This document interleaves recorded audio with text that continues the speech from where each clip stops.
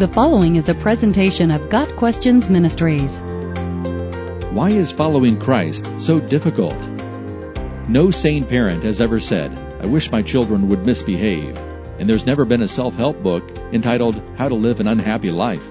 We all want blessings, happiness, and fulfillment, and we associate a happy condition with a certain amount of ease. Jesus promises blessing and fulfillment to those who follow Him, but many people have been surprised that the way of Christ is not as easy as they had hoped. Sometimes following Christ can be downright difficult. The fact is, blessing and hardship are not mutually exclusive. The disciples left everything to follow Christ, and the Lord promised them 100 times as much blessing in return. Mark 10, verses 28 through 30.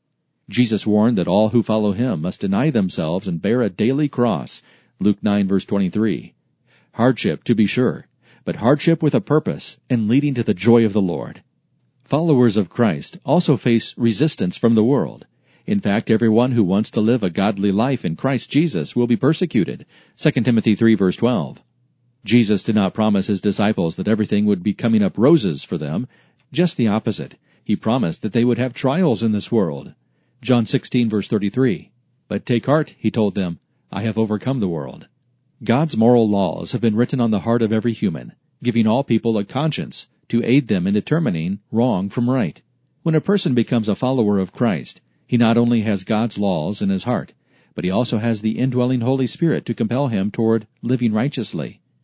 This in no way means the Christian will stop sinning, but it does mean that the Christian will become more aware of his own personal sin and have a genuine desire to do what is pleasing to Christ.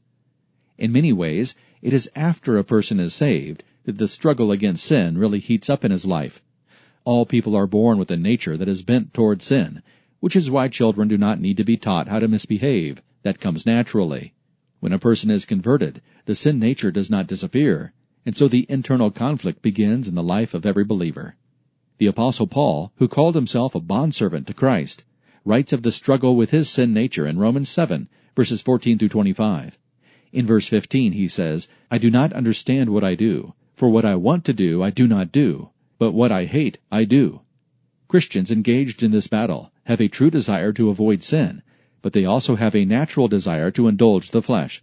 They become frustrated when they find themselves doing what they don't want to do.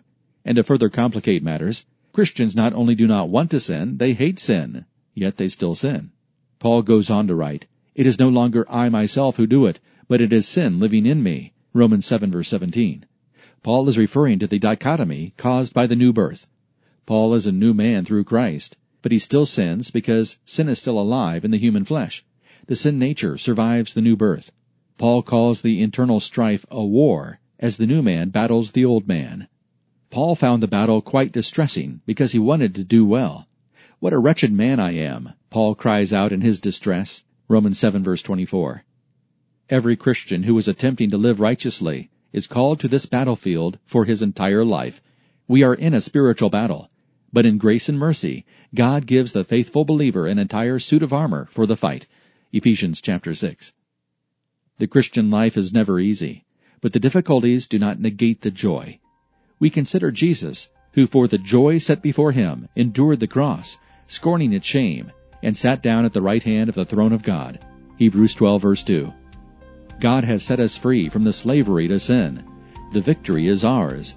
Through the Holy Spirit, believers receive encouragement, strength to persevere, and reminders of their adoption into the family of God. We know that our present sufferings are not worth comparing with the glory that will be revealed. Romans 8, verse 18. Got Questions Ministry seeks to glorify the Lord Jesus Christ by providing biblical answers to today's questions. Online at GotQuestions.org.